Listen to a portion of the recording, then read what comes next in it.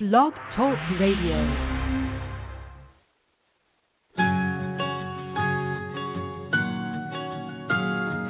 There was a time I was so afraid, so scared to do what I wanted. In looking back, I can see all the mistakes that I made, and I wish that I could talk to me and tell me I can change. Don't be afraid, just walk with your head up high. Don't be afraid, just take it one step at a time. Don't give up on your dreams, no matter how small they seem. Don't be afraid.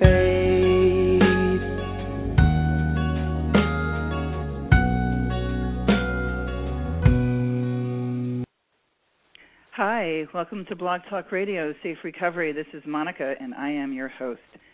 Tonight is March 5th, 2013, and that was Monica Richardson singing Don't Be Afraid, which is available soon on iTunes. That song, written so many years ago, finally got on a record that I finally finished, that I now have copies of, and that eventually will be on iTunes soon. And when that happens, I'm going to have a show all about it and have somebody interview me. How about that? That's pretty exciting. I have a really great host that is coming to me all the way from Nyack, New York. And it's funny because I did live in New City when I was a little girl and loved Nyack. And this author and psychotherapist came to me through Charlie Adler, who I know, her brother.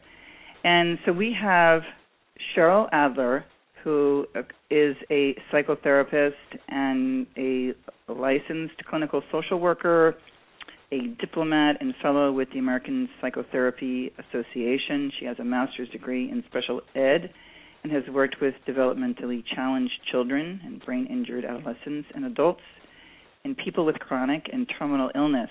Cheryl is an OASIS treatment provider for the state of New York, the Office of Alcohol and Substance Abuse Services, and is a member of the National Association of Social Workers. Cheryl's past work experiences as an advocate for battered women, a home finder for foster children, and a life skills counselor in jail, an alcohol and substance abuse counselor in high school, enrich her work as a therapist. And she is well acquainted with the work that is going on in New York, and if someone gets in trouble as well, and they need a good psychotherapist. So I am going to bring her on. Oh, the name of her book, is Sober University. So let me see if this is Cheryl. Hello. Hello, can you hear me? I can. I can hear you loud and clear all the way from Nyack, New York. Well, I want to thank you for such a wonderful introduction. Oh, you're welcome. And how about you come on my show so I can interview you and you can do your song live for us? Oh, I would love that. That would be great. It's a great piece of music, and I would be honored to have you back on once I am done with my little hiatus that I'm taking right now. Oh, I would love that. That would be so great. So great. I would love it too, and thank you for such a beautiful introduction. I'm happy to be with your audience tonight. I am happy too. Yes, and I have not read your book yet, but I did go on to Amazon and I opened it up and I took a little peek. And so I thought I would just start out with, if you could just tell us a little bit about your background and what you do in New York right now. What's your main focus? Sure. Well, you gave such a wonderful introduction. I've gotten to wear so many hats in the course of my life, and all those journeys led me to go into private practice. And I work with all different people and populations with different challenges And I kind of found this niche, or maybe it found me, in the recovery world. Mm-hmm. And so I work with people who voluntarily come in because they want to grow their life and they want their life to get better. So we work on that. And I also work with people who are mandated by the courts, who are not necessarily happy to meet with me. Yeah. But obviously the goal is to make the therapy experience a very creative one, and one that is just filled with possibilities and that is not punitive or shaming, which unfortunately we see too much of that in the standard mainstream system. Mm-hmm. So like you, Monica, I have tried to really get outside of that box in order to tap into the vein of gold that each individual has. Mm-hmm. Mm-hmm. What would you say? I mean, it's interesting because how I was introduced to you when I was talking to Charlie about my own experience and how I left AA and what I was finding in Alcoholics Anonymous and why I left. And then he said, my sister, she has a radio show, she has a book, and it was really interesting. And then we talked. So a lot of the listeners are people who have been actually very unhappy with Alcoholics Anonymous and have left. I would say this would be a non-pro AA, radio show. Even though I once loved it, I'm not in that category anymore. But I would like you to talk about what you a positive way. If somebody came to you that was, or has this ever happened, who was harmed by Alcoholics Anonymous, was 13 stepped, was preyed on, or someone comes and feels really stuck, what do you do with that person, or how would you help them? Well, I don't think that AA is for everybody. When people come in and they are in the program and they find that the program has benefited them, I don't dissuade them from staying in the program. Mm-hmm, mm-hmm. But if people have come to me and they say that the program makes me feel worse, or I can't connect to it, I can't relate, then it's not something that I would personally say, well, in order to get sober, you have to do this. It's a mandatory thing. Yeah. I don't subscribe to that. What I would say is that it's like anything in life.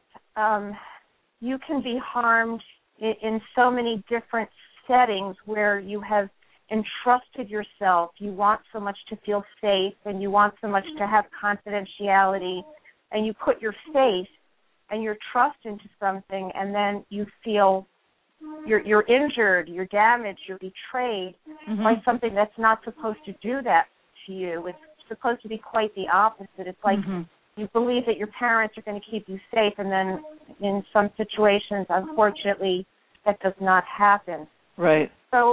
So what I say is that there is wisdom in the essence of the 12 steps. It's like the 10 Commandments. They are ethics that a person could live by. They're guidelines. It's a framework.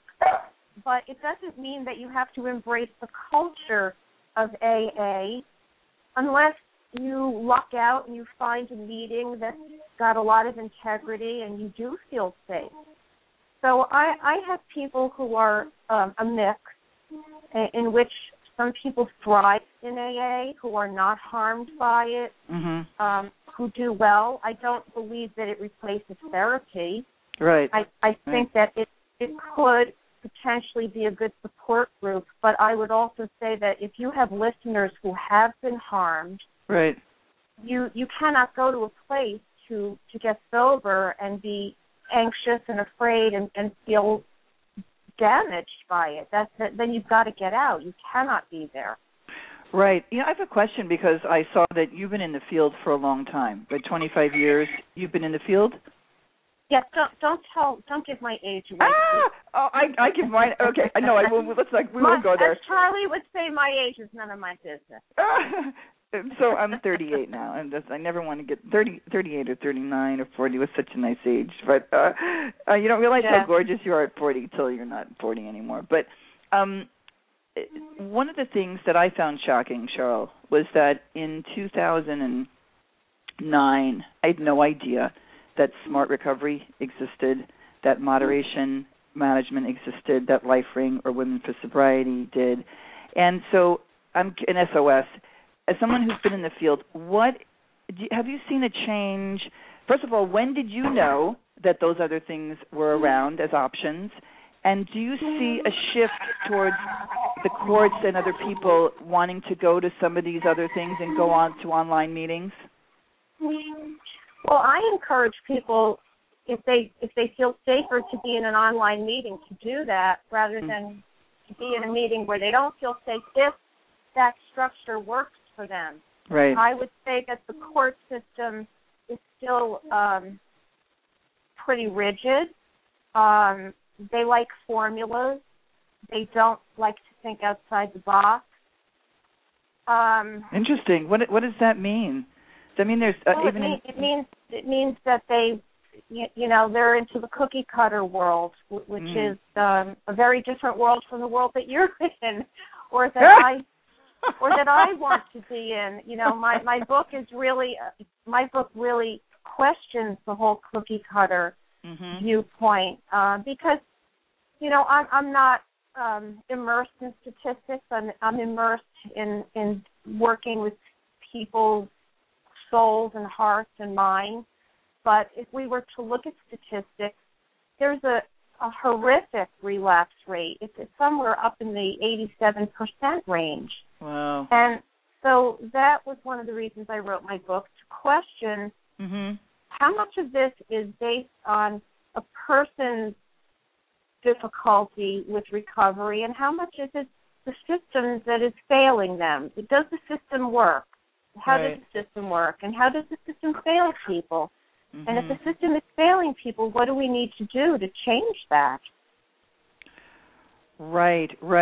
Well, when I hear you say the stuff about the cookie cutter thing, my head gets a little locked onto that. And I think off the phone we talked about the sentencing here that's done illegally of a judge actually saying you need to go to an AA meeting, which they're not supposed to do. And in New York, I also know that was also, deemed too religious. So are you saying that they still think that AA is the best way and the only way? No. I would say that because the laws in New York changed a number of years ago, because God is mentioned or higher power is mentioned in the 12 steps, that a ruling took place that said that the court system or the probation department could no longer enforce this idea of mandating people into AA. Right. Now what they try to do is that let's just say they try to persuade people to go to AA and to have their attendance monitored by being signed into the program. Wow. If you are trying to have a charge like a felony reduced to a misdemeanor, there are places called drug court which you have to go to, and you have to follow all of their rules, and one of them is that you have to go to 4 AA meetings a week. Oh, my God. That's nuts. Yeah. That's nuts. The world, it's 1970s. I had a sponsor, an old lady sponsor, who told me to not go to too many meetings. That wasn't healthy. She said, you shouldn't go to a Saturday night. Forget it. Don't go to. You should go out to the movies and go dancing with young people. That's healthy. That's sick, and I've heard people, there was a period in LA where people went to, meetings every day and more than one a day. And, but I don't want, that's a tangent. I could go down that road so fast. But you have something good to offer. You have an approach that's one person, each person is an individual. Yes. That you treat that way. And what we're seeing, Cheryl, is that people are really, when I interviewed people for my film, that it really felt like it is a one-on-one, that there is no program. that can just do that, and that therapy is the thing that helps us, anyone who has any other issues, which I do have listeners. That's why I want you on, and regardless if we might not agree completely on the steps, because I'm in a place where I don't like them at all anymore, you know. I mean, I don't, but I think you have the compassion and that's that emotional empathy that healed me in therapy. Yes, when I did my childhood work with this therapist that I had that was so fantastic. So, lucky you. That's wonderful. Yeah, I was really, really lucky. So I know there are people who have long left AA and still suffer from low self-esteem stuff and were abused as children. And so let's talk about whatever you want where maybe someone listening can get something from you. I want to tell everybody I'm listening. Where you are listening to Cheryl Adler, and she is out of Nyack, New York, and she has a book, Sober University, and she has a practice in that lovely little town. So that's who we're talking to tonight. So go ahead, Cheryl. Thank you. Yeah, my lovely little town is on the mighty Hudson River, which brings me great serenity. And in speaking with you, Monica, I want to thank you again for inviting me onto your show, because we are talking about that there are people who are helped by AA, and at the same time there are people who feel betrayed and harmed by AA. Mm-hmm. And so what I'm saying to you on this show and to your listeners, and what I write about in my book, which is a pretty exhaustive body of work. It's just over 400 pages long. Wow. And it's divided into sections. It's really all about how to live a sober life. Mm-hmm. And, maybe somebody who has nothing else going on, no support, no network, nothing to hold them or catch them. Maybe they need those meetings in the beginning. But what we're really striving for is genuine therapy, deep work that helps to heal the real, genuine wounds that are at the heart of the addictions, whatever the addictions are. Mm-hmm. And that you can't put a Band-Aid over a huge gaping wound. It's not going to work. Right. So when I talk about therapy, I'm talking about people who need to be willing to go through the fire, walk on the hot stones, and know that they're going to survive the process, and the process is going to give them their life back in a way that they might never have imagined before.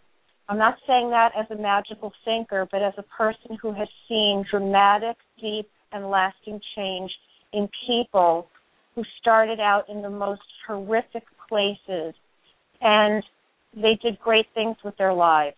And when I say great things, I'm not saying that they hit the 6 numbers or they won an Oscar, although that's all good too. Right. But that, if they grew a garden or they learned how to raise their child with great love and tenderness, or they went back to school and they got a degree in something, mm-hmm. or they connected to their ability to sing like you sing, mm-hmm. or their ability to paint or write a poem, to become a writer, whatever that thing is, mm-hmm. that spark of life in them, that's what it's all about. And to be able to do that without altering your state of mind where you're dependent on a substance or a process to get you through the day. You really brought me back to a moment where I saw how the 12-step in AA and even NA, I went to that because there were more young people in that group. At about 6 years sober, I was 24 years old, and I had begun to take voice lessons, and I would play folk music and the guitar and do that kind of singing, and I was beginning to take voice lessons with an amazing woman who I had to study Italian, sing arias, and learn how to sing in these other languages. And fabulous.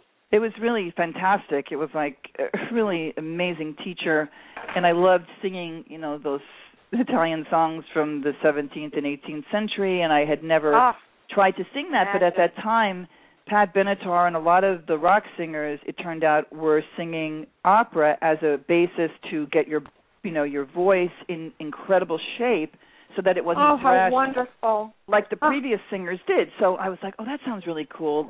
I'll study this so that I can get my voice really kind of out of my throat, because it was kind of like stuck in my throat. And I started to go on auditions. Now, here I was feeling very confident about my life. I had a full-time job. I took care of myself. I had my own little car and my own little independence. But I went on auditions, and I was terrified. And I remember going to meetings and saying, I left the audition afraid and crying. And I realized then, and it was before then really, at 6 years in AA, that there was something really missing. I needed so much more, Cheryl, and I saw that it was lacking, and therapy was not really popular then. It was like considered to be, you really didn't work your program well enough, and if you just worked your program, then you would, it was going to fix everything. Yeah, and I was like, it's not fixing everything. There, yeah. You know what I mean? And it didn't help me walk into the door and sing for the audition. And as soon after that, I moved to California. But, when you were saying all that, I kind of, it was like, there's so much missing. And, wow, I don't know. It was just a flashback. Thank God I went to the Groundlings, and I pushed through and took real acting classes and then got real therapy when I was 15 years sober and 30 and having a child, which changed my life. And really proved oh, that my God. me. You had great courage to do all that. You really had great courage. And it's a metaphor, but for you it's an actuality. You found your voice. Right. And I think I don't think I know that's what I strive for as a therapist, as a facilitator, working with people, is helping them find their voice and how that can manifest in their own life, so that they're living a real, authentic life and they're not just going through the motions. Right. And, on the cover of my book, I have a quote that comes from inside the book. I hope it's okay if I share it with you. Yeah, of course. I'm looking at one of your pages right here. Go ahead, share it. Go ahead. Yeah, let's talk about it. It says, if you're going to crave anything, crave living life to the fullest. Maximize all you have and squander nothing. Wow. Yes, that is. So you want to live a big life. You don't want to. One of the things that, and I'll say this because I really am going to give AA a hard time. One of the things that even my husband and I talked about, that as you begin to progress, and this is even in Los Angeles, it's not cool to go there and express your achievements and your successes. Like there's this. You're supposed to be humble, and the group is more important. Like, there's a real sick attitude from somebody who is a severe insider, who actually had some success, or when you see other people, that people are told really wacky stuff by older kind of guru-type people when they have their success, or there's a lot of jealousy. And, I mean... This is what you're talking about is something that does not happen in Alcoholics Anonymous. It might happen in BDA, which is Business, Owners of Debtors Anonymous in Los Angeles. But I'm telling you, it doesn't happen in AA. You're supposed to, be humble and small, and that's.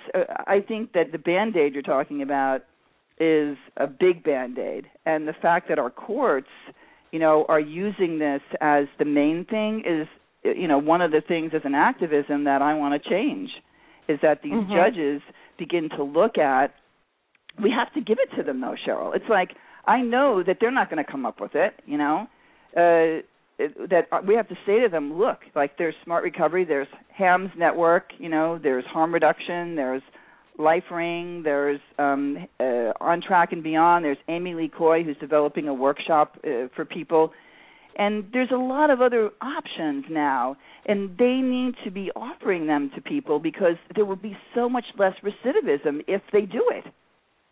Absolutely. So I would encourage you to invite them to everything that you just mentioned to me, because they won't know about it unless they're invited to experience it and see that it is a viable option. Mm-hmm. Yeah, we're going to do, I believe that Smart Hams and someone else is making a trifold to get to the courts, and we're going to make one for Los Angeles that's going to have... wonderful. Yeah, like a pamphlet for both someone who gets it, like a DUI, and then a person who, for the judge and the lawyers, to say, look, guys, like, you know...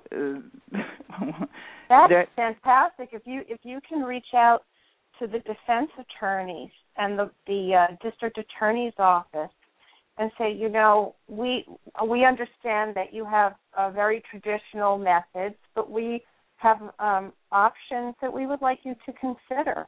And, you know, please come and talk with us and experience this and ask us questions and see how we have succeeded in our life using these other methods. Oh, I like that wording. Oh, thank you. It's much more softer than my wording would be. Invite me over, I'll help you.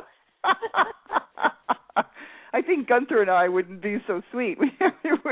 No, but we do have to approach. I love that. Thank you. That is a really a great way to say it. Mm-hmm.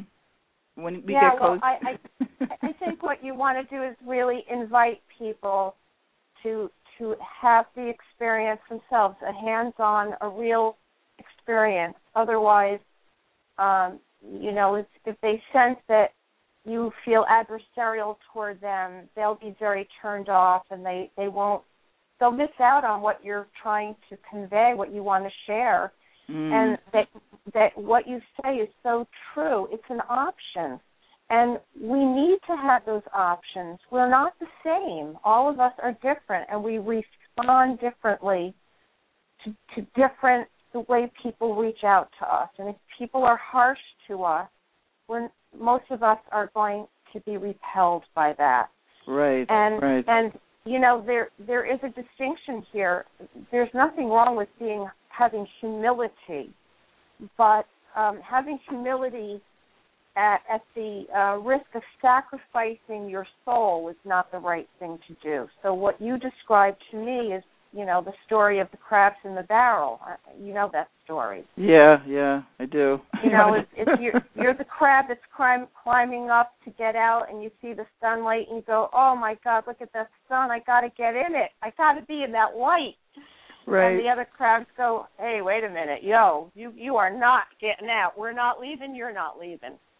And so that's what you and I are both saying the same thing. Everybody should have the chance to shine in the light and to expand their world and to grow in whatever way is best for them. And that's what my therapy is all about, is helping people find the uniqueness. It doesn't have to be, there's no protocol. It's what works best for that individual. Right. Do you find if somebody gets, so you are sent people who maybe have a drunk driving charge? Is that some of the people that you work with? Many of the people I work with come to me through the system because they have been driving under the influence of alcohol and or drugs. Perhaps they are in possession of a drug, or drugs are found in their vehicle. And they have to have, in the state of New York, it's a law that you have to have a drug and alcohol evaluation in order for the court to proceed with your case. Oh, my God. And so, well, we have a minute left. I made this show shorter today because I thought you had a client, you know, which I can see now we could have talked for a whole hour. So we're going to finish it up, but I'll have you back again soon. Time is running out. We have 40 seconds. I want to talk more about what you just brought up. And everybody out here, we were just talking to Cheryl Adler. She's up in Nyack, New York, and she's a psychotherapist, and her book is Sober University. I'm going to thank you so much, Cheryl, for being on the show tonight, and we'll have you back again. Thank you, and I just would like to say that the subtitle of my book is Your Next Step to Successful Recovery. And so it's really about finding your next step, and it's all about your success. Okay. And I want to thank you so much, Monica, for having me on the show tonight, and I'd love to come back. Okay, thank you so much, Cheryl. Keep singing. I want to hear you sing on my show next time. Okay, thank you, everybody, and good night, and we'll see you next week.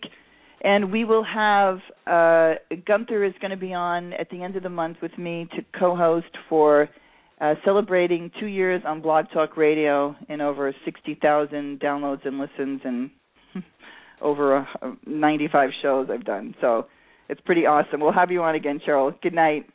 Congratulations, and thanks you again, Monica. It was wonderful. Thank you. Good night. Good night.